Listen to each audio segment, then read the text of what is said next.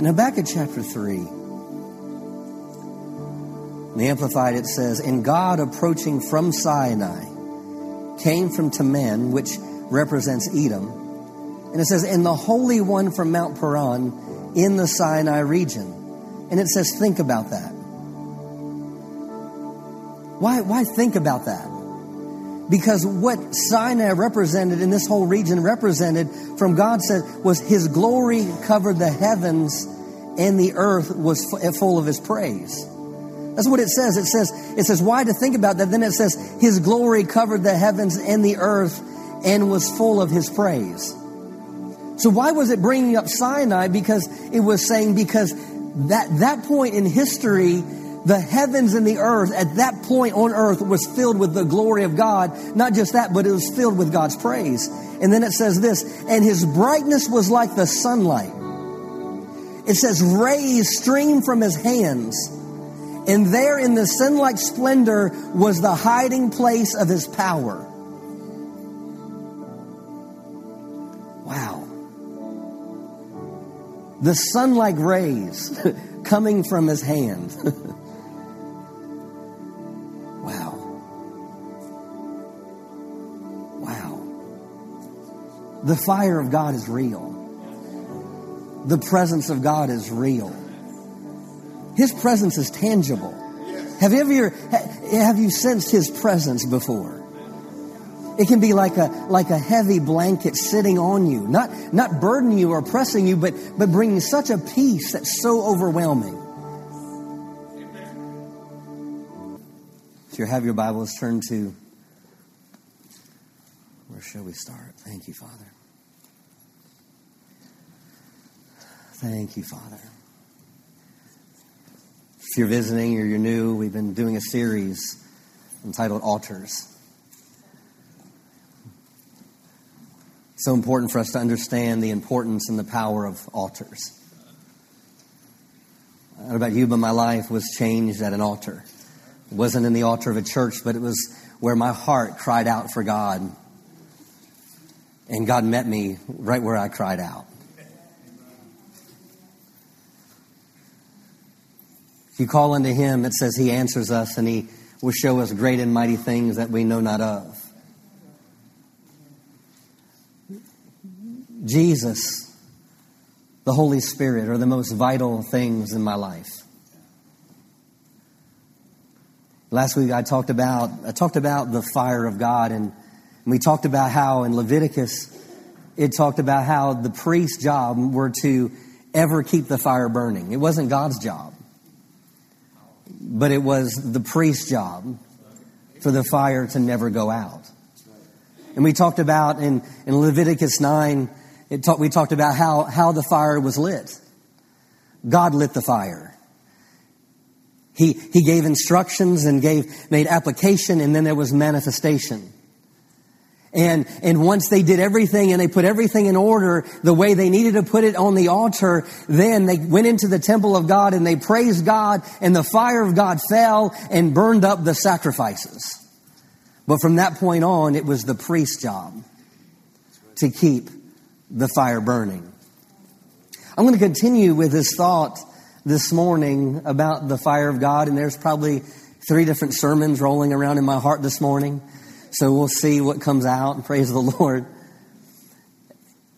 But thinking about this for a moment, and Tommy, good friend of mine, he sent me some excerpts from a book a number of years ago. I don't know how long ago it was, and I was preaching along something, and right before I went to sleep last night, I pulled this out of next to my bed, this dresser next to my bed nightstand. And there's a phrase made in this segment that he made a copy of and gave to me. And the book was really popular 21 years ago. There was a book called God Chasers, and by Tommy Tenney. And there's a phrase and there's a statement that is made in this book to me that just went off in the inside of my heart, because it had to do with what was in my heart to minister to our church family this morning. And it was this phrase. It says that fire doesn't fall on empty altars.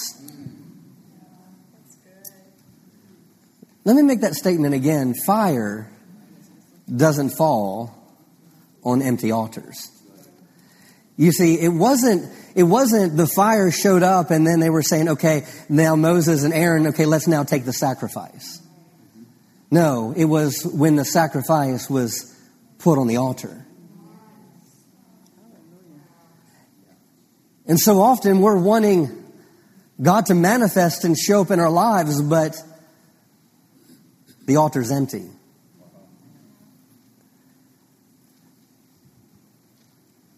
You know, the fire of God, throughout Scripture, we can see things that are similar, that in God gives different objects for us to see, like light and fire. We talked about that last week, that when you saw light in Scripture, you know, when they're writing and they're saying the light, they're not looking at light like we see light. They only had the representation of fire. So when they're saying light, they're distinguishing that and saying fire.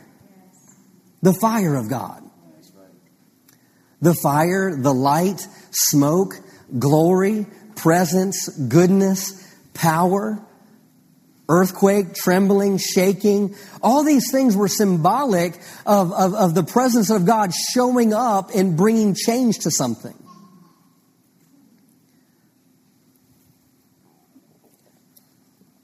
Let's look at Exodus chapter 19.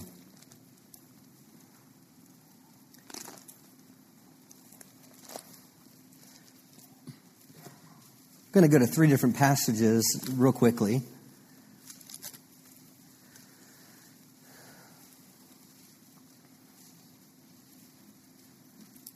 Thank you, Father. Exodus 19.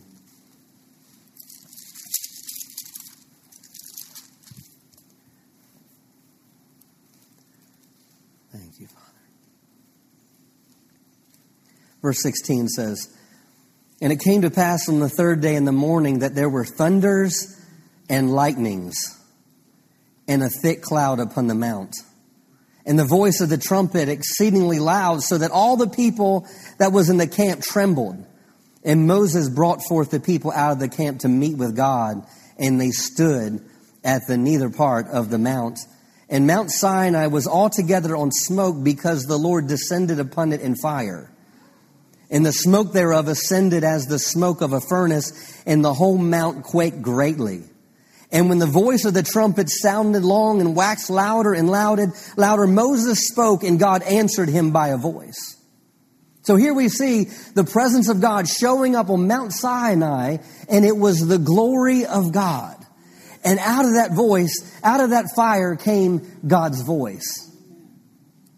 Now let's go to Exodus 24. Exodus 24.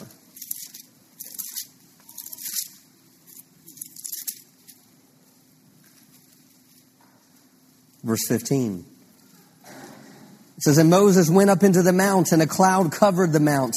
And the glory of the Lord abode upon Mount Sinai, and the cloud covered it 6 days. And the 7th day he called unto Moses out of the midst of the cloud. And the sight of the glory of the Lord was like a devouring fire on the top of the mount in the eyes of the children of Israel." Wow. "And Moses went into the midst of the cloud, and gat him up into the mount. And Moses was in the mount 40 days and 40 nights. Now, in chapter 19, we see a phrase about Moses, and it said that he went up. We see a phrase in here in Exodus 24, it said, and he went up. Now, let's look at Exodus 33. I'm going to these for a purpose.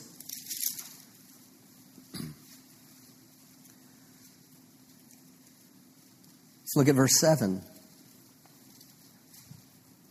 "Now Moses used to take his own tent and pitched it outside the camp, far off from the camp, and he called it the tent of meeting of God, which his own people, and everyone who sought the Lord went out."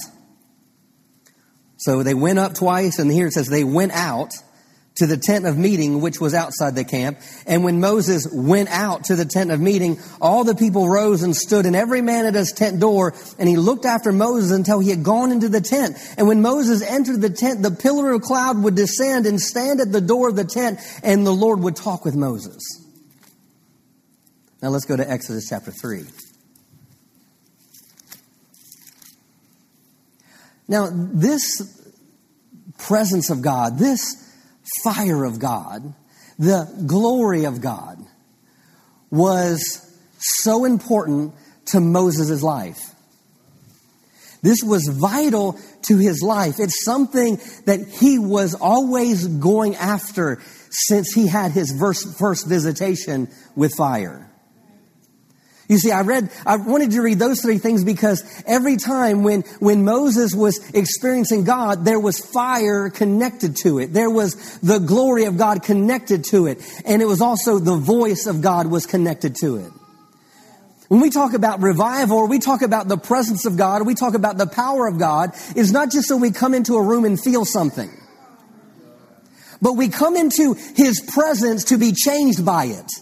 We come into His presence to hear His voice. We come into His presence to allow that presence to give me direction, to change something in me, to make me more like Him. And I've heard this said, we settle for touches with God instead of being with God. I want to be continue to be radically changed by Him. Do you have a hunger to be in God's presence? If you don't have a hunger to be in God's presence, you have let your fire go out. If you are here just to go through religious ritual on a Sunday morning, then you have let your fire go out. When we wake up in the morning and being in His presence isn't the most important thing to us, or His Word the most important thing to us, then it's an indication that something has gone out in my life. Now let's look here in Exodus chapter 3. And Moses kept the flock of Jethro, his father-in-law, the priest of Midian, and he led the flock to the backside of the desert, and he came to the mountain of God. Wow. Man, this mountain of God was something significant. This mountain of God isn't just any old mountain, but this is a mountain that there's so much things in history that they said that happened at this mountain. And yet there's also going to be some other things in the future that are going to happen at this mountain. There's something significant about this mountain that they believe that this is when Jesus comes back to the earth and He splits the eastern gates, that He's going to stand on this mountain. This mountain is believed to be where Abraham took up Isaac and on an altar and about to raise the stake. And God said, no, now I know. Now because you did this, now I can do this with my son. And so this is a place of significance. So here they're at this mountain, and the angel of the Lord appeared unto him in a flame of fire out of the midst of a bush. And he looked, and behold, the bush burned with fire, and the bush was not consumed. And Moses said, I will now turn aside and see this great sight, why the bush is not burnt. And some of you may have heard this before, that a bush burning is not a strange sight in the desert. You're like, yeah, what? Yeah. Dry, arid places. It wasn't a strange thing. What was strange is it wasn't being consumed. It wasn't being consumed. And so there was this fire that was different than natural fire. This was something that was supernatural. And I love this because it says, I will now turn aside and see this great sight, why the bush is not burnt. And when when the Lord saw that he turned aside to see, God called unto him out of the midst of the bush and said, Moses, Moses, and he said, here I am. Now it's interesting that God didn't speak to Moses until Moses turned aside. God wasn't saying, yo, Moses, hey, I'm a burning bush over here.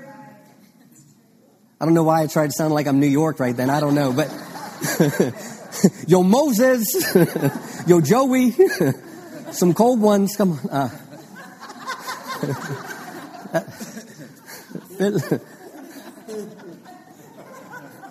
We can have fun in church, and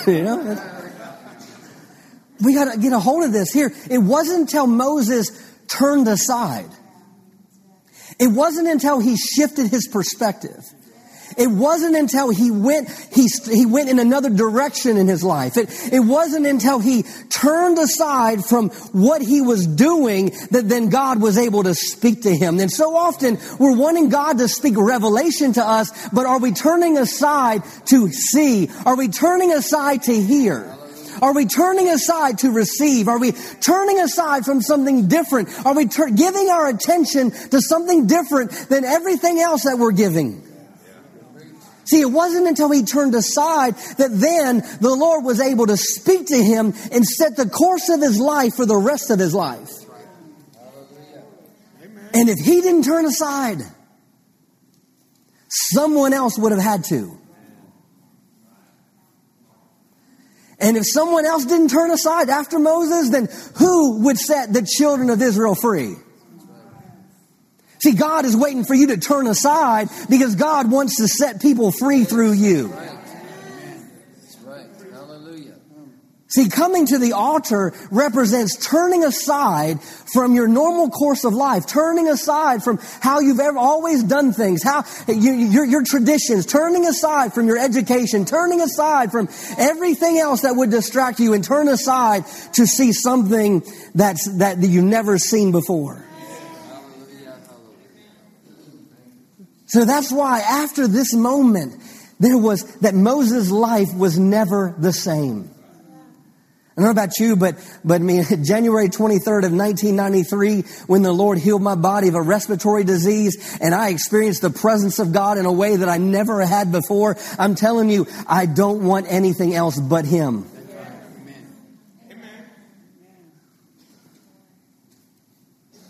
You see, he experienced the fire of God in his life, and he was never the same. And throughout the book of Exodus, we're seeing he's constantly drawn to where the fire is.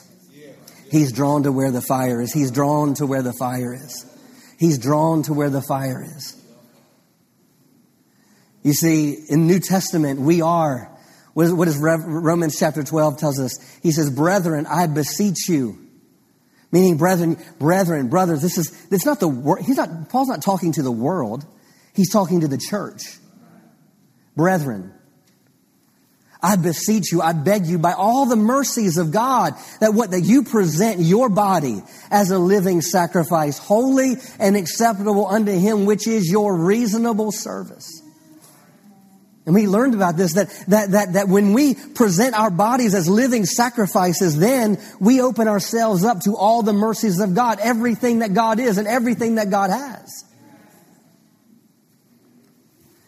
So it took Moses to surrender in that position, at that moment, to turn aside. Turn aside. I'm telling you, there's so many things that are trying to get our attention. There's so many things that the God of this world, what does he like? He likes to blind the minds of them that believe not. So what? So that we can't see the light of the glorious gospel in Jesus Christ. We have to turn aside. There's a lot in this word turn aside. This word turn aside, or this phrase turn aside, it's an attitude of honor. It's saying, I'm going to stop going my direction. It's saying, I'm going to show honor by giving my time. It's saying, I'm going to give my full attention to this. Another thing about turning aside is your choice, not God's. Just as surrender is your choice, not God's. Turning aside is a choice. It's saying, I give myself to this. You're opening yourself up saying, I welcome you to direct me. I welcome you to speak into my life. I welcome you to change me. So this act of turning aside is a position of worship. And worship is a position we put ourselves in where God will reveal himself and give direction. God came to visit Moses to not just bring change to him, but as like I said, change to entire people. And what if Moses never turned aside? What is God trying to get you to turn aside? Thank you, Father. He says, and I will now turn aside and see this great sight, why the bush is not burnt. And when the Lord saw that he turned aside to see, God called him out of the midst of the bush and said, Moses, Moses. And he said, here I am. And he said, draw not near, but put off your shoes from off your feet. For the place wherein you are standing is holy ground. You know, Annette she was doing a study on this, and she was telling me this as she was studying it, that what was so significant about putting off your shoes. Because, see, they made their own shoes. They didn't have Foot Locker. You know, in the backside of Midian, there wasn't even, there's not shops. There's not a flea market. I mean, they're in the middle of nowhere. So Moses is wearing something that he had to make. And so when God was saying, I want you to take off your shoes, what was he saying? You need to let down and let go of your works. He's also saying you need to let go of the path and the direction you've been going. See, taking off the shoes because the ground is holy.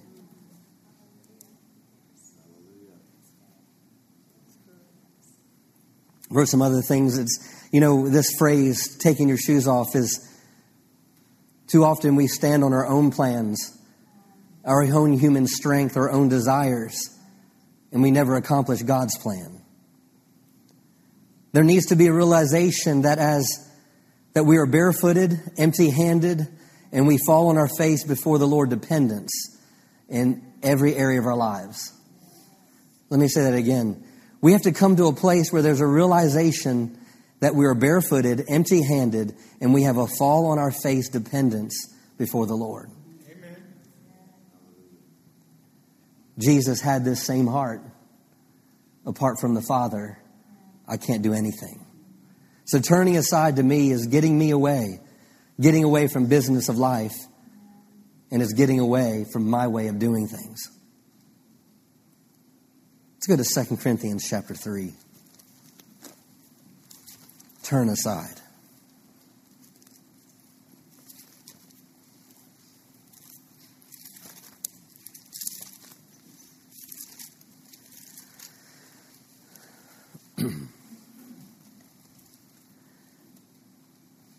Thank you, Father. 2 Corinthians chapter 3. I'm going to read a few scriptures here. Hallelujah. Thank you, Lord. Where may we begin? Let's look at verse 7. Now this is, Paul is writing here, and he's talking about this first ministration, and he's talking about Moses, and he's talking about the glory of God. And he says, now if the dispensation of death engraved in letters on stone was inaugurated with such glory and splendor that the Israelites were not able to look steadily at the face of Moses because of the brilliance, a glory that was to fade and pass away, why should not the dispensation of the Spirit? Now, we just talked about when Moses went into the mountain of God and in the fire of God, and we didn't go to Exodus 34, but when he came out of that, getting the 10 Commandments, he came out and it said his face shone like the sun, getting the law. And so what is Paul writing here? He's saying if the glory of God manifested in such a way, in such a full measure in Moses' life, in something that would be done away with, how much more would the glory of God manifest by the Spirit? Meaning in the Old Testament, on just these tables of stone that were going to be done away with, how much more should you and me in the glory that we should experience in our lives? I mean, that's what it's saying here. He's saying, why should not the dispensation of the Spirit? I'm reading the Amplified. Spiritual ministries, whose task is to cause men to obtain and be governed by the Holy Spirit, be attended with much greater and more splendid glory. More splendid glory. More splendid glory. So here, the glory of God that we were just referring to of Moses, it says here that there should be a more splendid glory. Verse 9, for if the service that condemns, talking about the law, the ministration of doom had glory, how infinitely and more abounding in splendor and glory must be the service that makes righteous. The ministry that produces and fosters righteous living and right standing with God. Indeed, in view of this fact, what once had splendor, the glory of the law and the face of Moses, has come to have no splendor at all because the overwhelming glory that exceeds and excels it. Wow. There's a glory that excels the glory that Moses saw.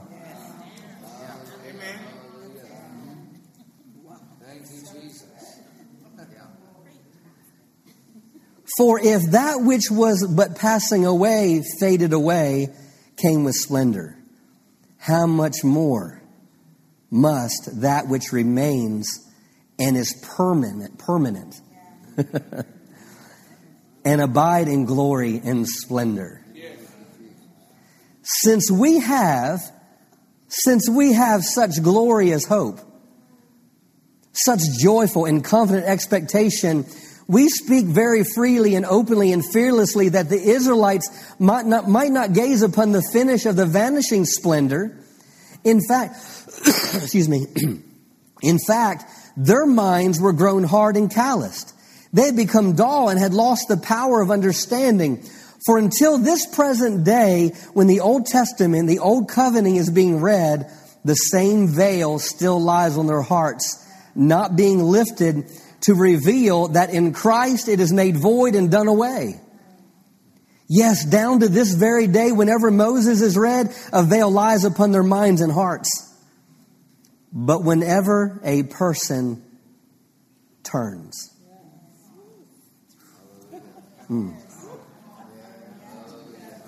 But whenever a person turns. Something happens when you turn. Something happened to me when I turned. Something happened when I turned. Something happened. Something happened when a person turns in repentance to the Lord. The veil is stripped off and taken away. Now the Lord is the Spirit, and where the Spirit of the Lord is, there's liberty, emancipation from bondage, freedom. And all of us with unveiled face.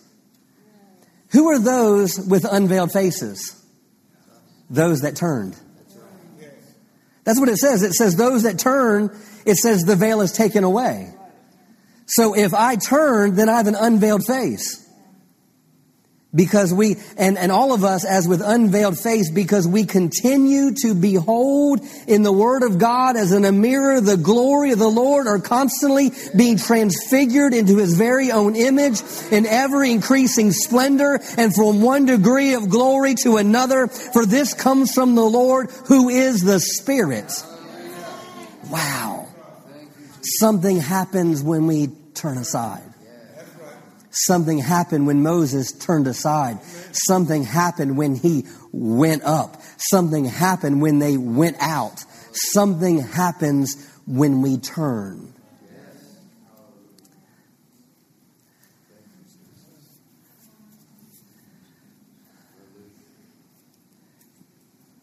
You see, turning aside, in my opinion, for this morning's message and talking about altars, turning aside is our position to decrease. so God can increase.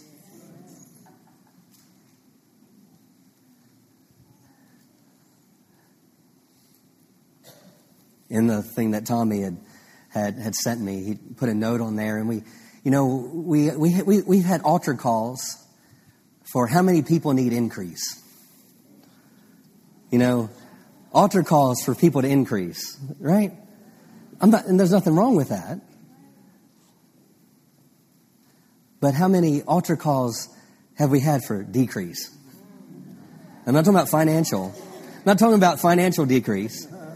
I know we have a lot of altar calls where we can celebrate that we want God to increase us and come up and the prophet's going to lay hands on you. And there's nothing, I'm not saying there's anything wrong with that. I'm just saying that the altar is a position and a place where we decrease, because it's when we decrease that then He can increase.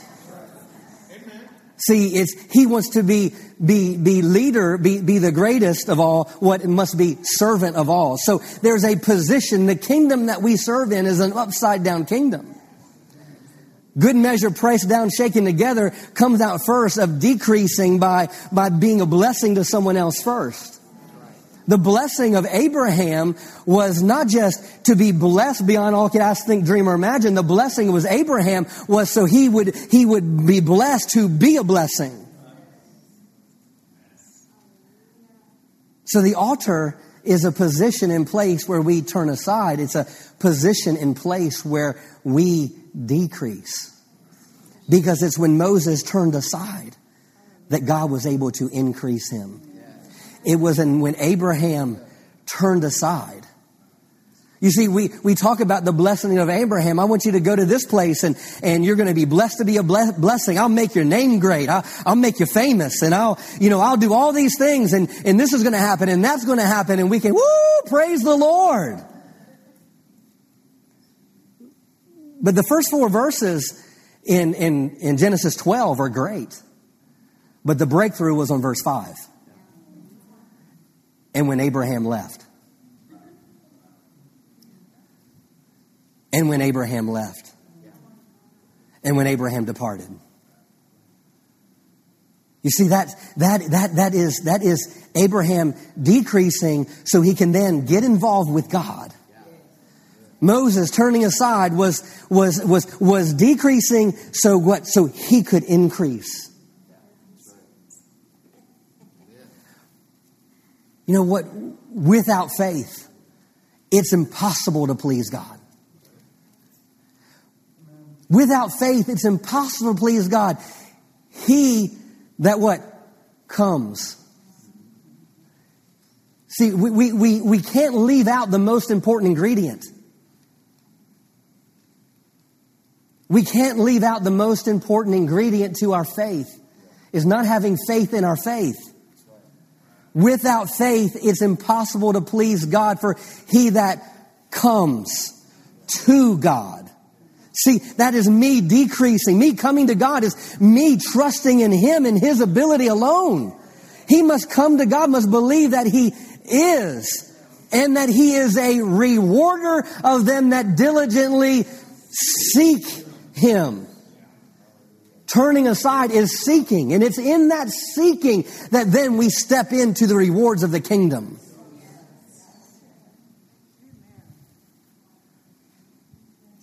And this is all about the altar. The altar is a place of decrease. So you can experience all that God wants to do in and through your life. Through my life. I know it's a phrase that John the Baptist made, and I understand why John the Baptist said it in John chapter 3. I must decrease so he can increase. But you know the Apostle Paul, he may have not used those exact words, but his heart was just as passionate about being dependent upon the Father. I can show you 2 places. Galatians chapter 2, verse 20. I am crucified with Christ. And that's decrease. I'm crucified with Christ. Nevertheless, not I that lives. It's not I that lives, but it's Christ that lives within me. Now get this. He doesn't stop there. He says, in the life I now live, I live by the faith of the Son of God. Now he's saying it's not even my faith, it's his faith. It's all him. It's all him. Another place, Colossians chapter 3. Let me, just so I don't quote it wrong.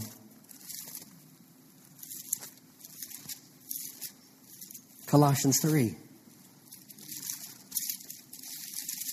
Thank you, Father. Yeah, love that song this morning, Cassie. Lay it all down. Was that the one you wrote? Or was that different? Yeah. And you wrote that from the altar series, right? Yeah.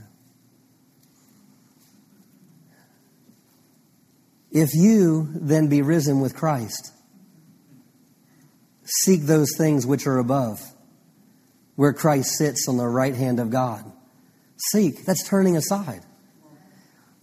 Set your affections on things above, not on things of the earth. But how often are we setting our affection on things of the earth? How often are the things of the earth taking up 95% of our time? And here the Apostle Paul is, set your affections on those things that are above where Christ sits. Then he says this, verse 3, for you are dead. You're dead. You're dead. For you're dead and your life is hid with Christ in God. Hallelujah.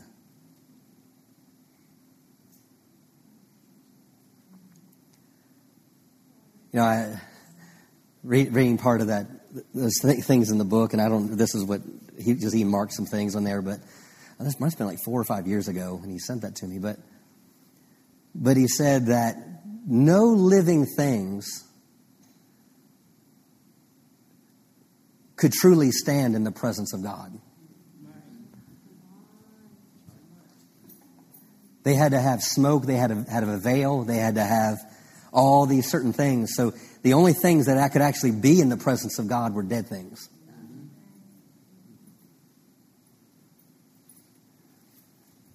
And here it says, because of Christ, it says you're dead. And my life is hid with Christ in God. Verse 4, when Christ, who is our life, shall appear, then shall you appear with him in glory. Wow.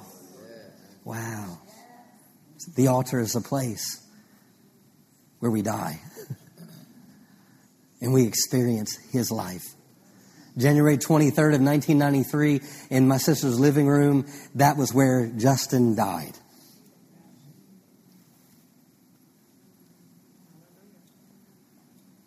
Let me close with this. Hebrews chapter 12. There's other places we could go, but... Cassie, can you all come up? Thank you, Father.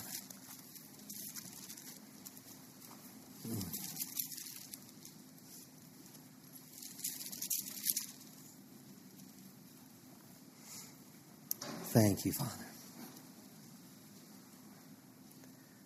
Thank you, Father. Oh, we praise you, Father. Thank you, Father. We praise you. We glorify you. Oh, we turn aside this morning. We turn aside. We turn aside, Lord. We decrease this morning. Hallelujah. Hallelujah. Decreasing and taking a lower place is not taking a step down in the kingdom of God. I look at Miss Carolyn and Dr. Savell's life and to see where God has brought them and see what God has done in their life. And I see a life marked by surrender.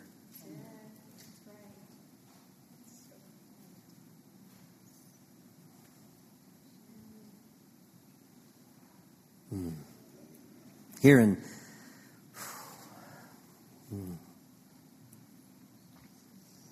thank you, Lord.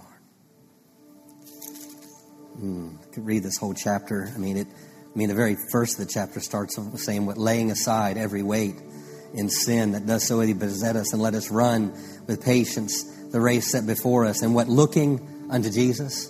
This chapter starts off with that, but for the sake of time, let's look at hallelujah. Thank you, Lord. Verse 18. For you, the Amplified, it says, "For you have not come, as did the Israelites in the wilderness, to a material mountain that can be touched, a mountain that is ablaze with fire, and to gloom and darkness in a raging storm." You understand? He's talking about this mountain in Moses' day, right? This is New Testament. He's equating these. So we have to understand, we can't throw out the Old Testament, because we see, just connecting this, we see in 2 Corinthians 3, and we're seeing here that he's connecting to that fire that happened on the mountain before. But it says, "You have not come to a mountain that cannot be touched." Oh, that means I can touch this. There's can't touch this. No, I can touch this. Stay with me. Or pray for me, either one. That is ablaze with fire, into the gloom and darkness and a raging, and to the blast of a trumpet and a voice whose words make the listeners beg that nothing more be said to them. Wow. Man. It's like, God, don't say anything more, because I don't know if I can quite handle it. Verse 20, "For they could not bear the command that was given. If even a wild animal touches the mountain, it should be stoned to death." In fact, so awful and terrifying was the phenomenon that Moses said, "I'm terrified." But rather, you've come to Mount Zion, even to the city of the living God, the heavenly Jerusalem, and the countless multitude of angels in festival gathering, and to the church of the firstborn who are registered as citizens in heaven, and to the God who judges all. Now listen to this. And to the spirits of righteous men who have been made perfect. Thank you, Father. And to Jesus, the mediator of a new covenant, to the sprinkled blood which speaks of mercy, a better and nobler and more precious message than of the blood of Abel, which cried out for vengeance. Now listen, so see to it that you do not reject him or refuse to listen and heed him who is speaking to you now. For they, the Israelites, did not escape when they refused to listen and heed him who warned and divinely instructed you here on earth, revealing with heavenly warnings his will. How much less shall we escape if we reject and turn our backs on him who cautions and admonishes us from heaven? He's talking to the church here. He's not talking to unbelievers. And the warning here in this last day's message is, don't turn your backs on him and think everything's just going to be okay. Don't turn your backs and just be complacent with how everything else is going in the rest of the world. Don't reject him. He's speaking to you right now. He's speaking to us this morning, and he's going to be speaking to you when you wake up tomorrow morning.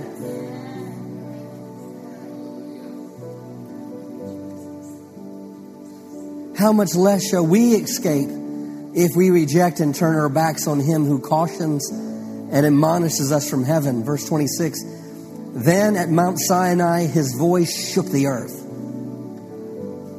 But now he's given a promise. Yet once more I'll shake and make tremble not only the earth, but also the very heavens. Now this expression, yet once more, indicates the final removal and transformation of all that can be shaken. That is, of that which has been created, in order that what cannot be shaken may remain and continue. Let us therefore receive a kingdom. Receive a kingdom. Receive a kingdom that is firm and stable and cannot be shaken. And offer to God pleasing service and acceptable worship with modest and pious care and godly fear in all. For our God is a consuming fire. Woo! Hallelujah. What is it saying here? That let us therefore, receiving a kingdom that is firm and stable and cannot be shaken.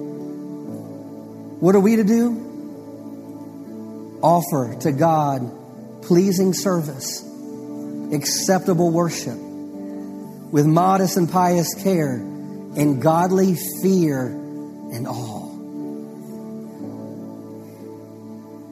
See, the first part was speaking to them that went before. But this part is giving us our turn aside.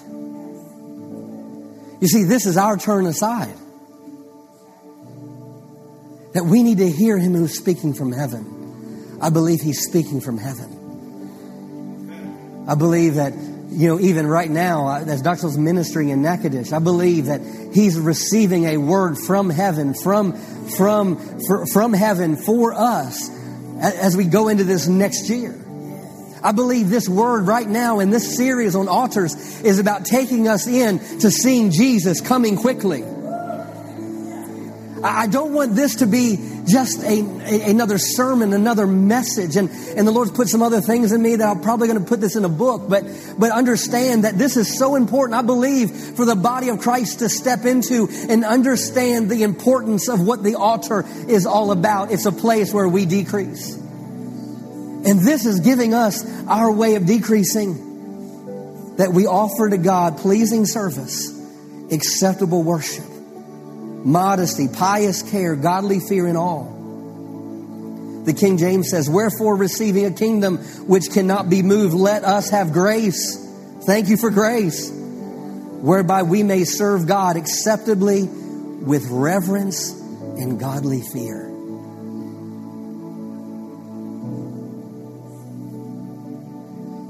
I believe we need to get our fear back. Not being afraid of God, but being in awe of God.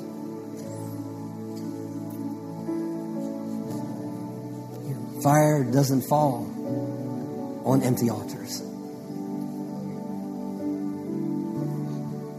We can cry out, God, fire fall on me. But have you turned aside? Fire fall on me, but is there a godly reverence and fear?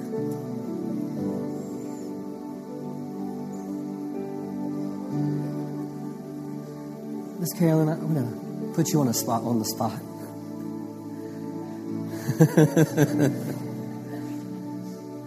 I mean, growing up in the time that you did, knowing something about the altar.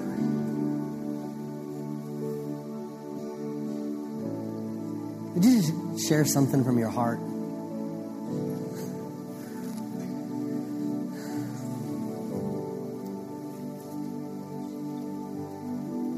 Well, we were taught from a child the altar was everything. The altar was where we came and laid our lives down before God. We did it on a daily basis as far as the church was open, and people could go to the altars that were there. But during church services, it was a holy time. And there was always an opening of the altar where they would say, if you have a need, come to the altar because that's where He will meet you. It was always at the altar where we meet God. And that's what Pastor's been teaching us. It's only at the altar where we meet God, where we lay our lives down, where we're prostrate before Him. And we give it all up. And we sacrifice. We are the sacrifice then that's being given so we can be consumed. Yeah. And it's only when you're consumed then that you enter into that place with God where you're used by Him. Yeah. So the altars were always open in the church. And there were people always praying for their lost. And I'm telling you, we're at the end of this age. And if you have loved ones like I do that are so far from God, they wouldn't know God right now if He showed up in a big old white sheet. So we're going to have to come to the altar and start putting those loved ones on the altar and believing Him that they're going to come in before the appearing of Jesus.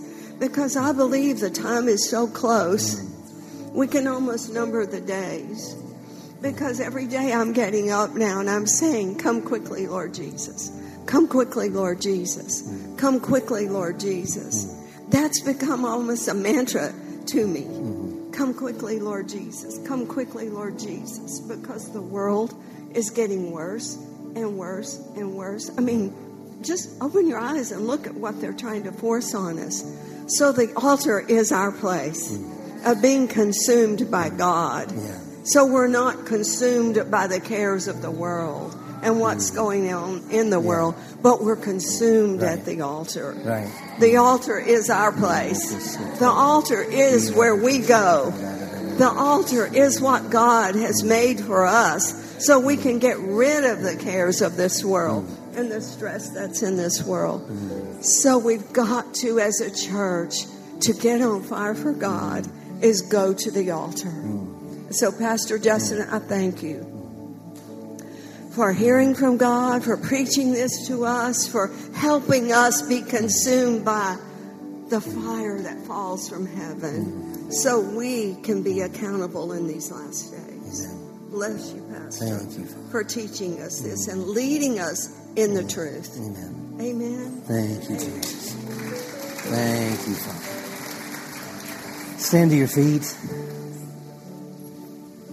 Thank you, Father.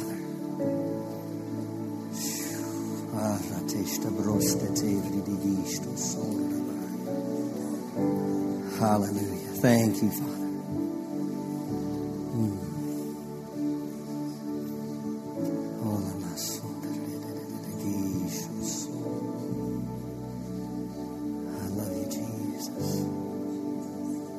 I love you, Jesus. I love you, Jesus. I love you, Jesus. Oh, we love you, Jesus. We love you, Jesus. Hallelujah. I know we have another service at 11, but I think we just need to just wait on the Lord for a moment. Thank you, Father. Hallelujah.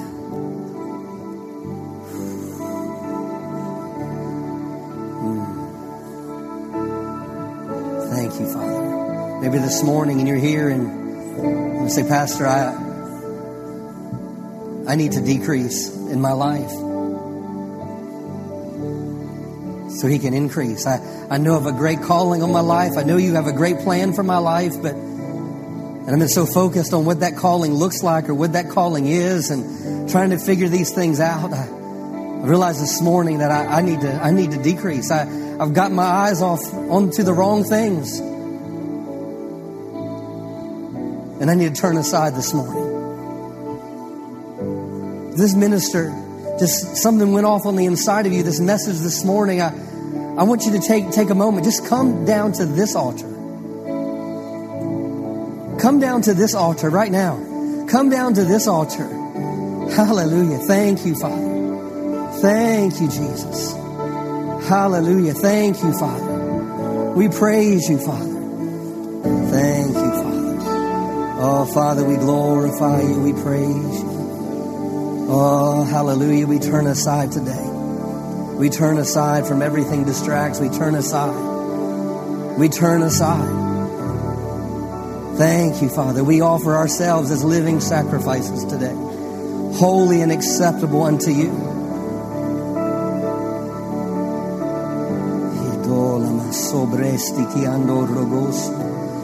Thank you, Father. Hallelujah. Thank you, Father, for the Spirit. And where the Spirit of the Lord is, there's liberty. I thank you that where the presence of God is and the fire of God is, I thank you that there is a liberty that far surpasses the presence, that far surpasses the glory that Moses knew.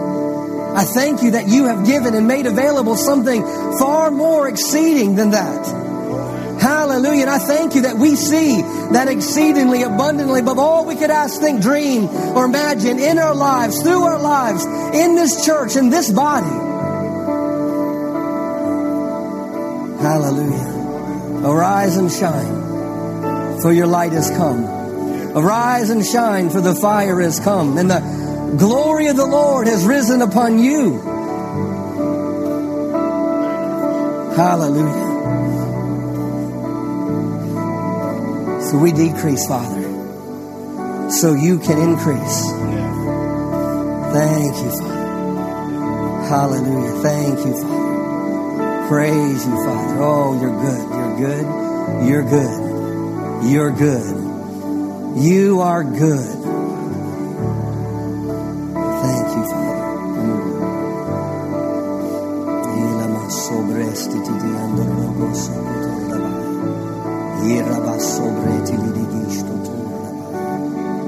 You are faithful. We love you, Lord. We love you, Lord. Hallelujah.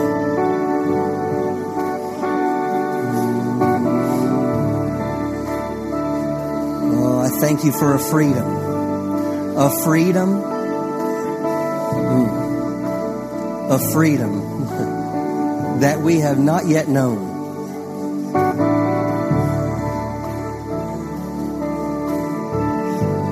A freedom that we've not yet known.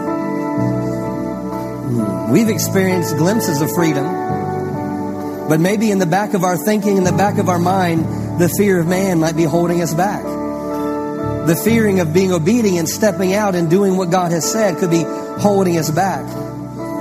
The fear of giving what God's told you to give. The fear of serving the way that God's told you to serve. The fear, the different things. But we're stepping into a freedom that we've not fully grasped or understood.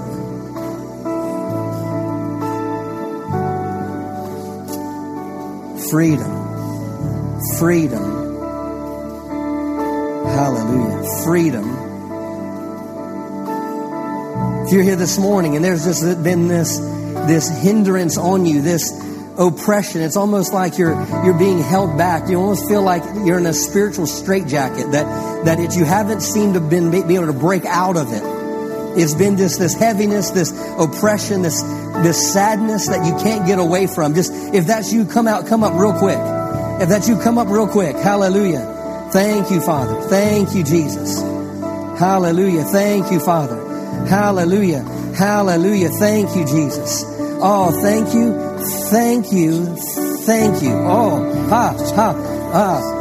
oh, freedom, freedom, freedom. No, freedom, freedom. Oh, hallelujah. And you break every enslaving yoke. This is only the phrase the Lord gave me. I'll stand up there and he said, the sun is going to shine on your life and ministry once again.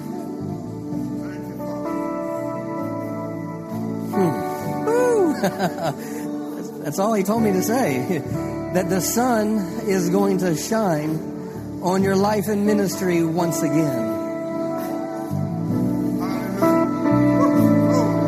You are in a healing time and a restoring time. And I will restore what the enemy has stolen.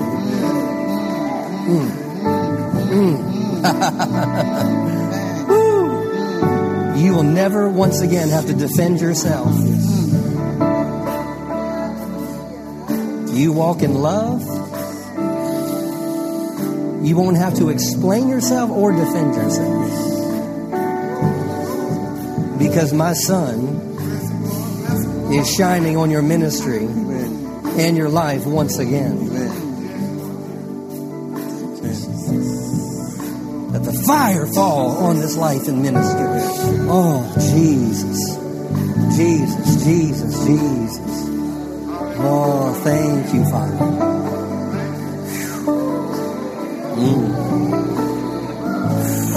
Hallelujah. Thank you, Jesus. Thank you, Jesus.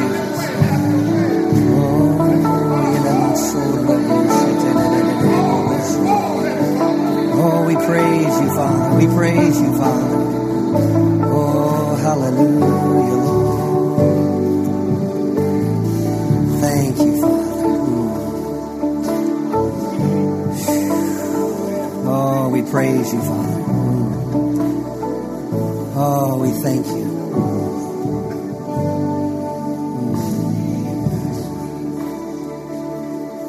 All this week, your assignment is to turn aside. and let Him speak to you. Yes, sir.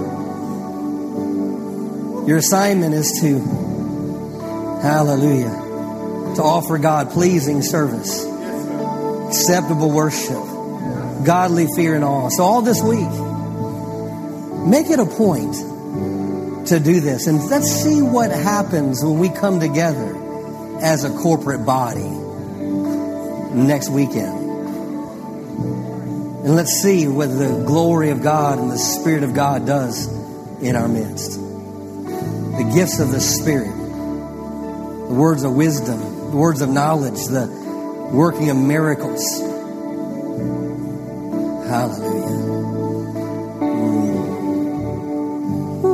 We thank you for it in Jesus' name. Hallelujah. Give Him a shout of praise. He received that this morning. Thank you, Father.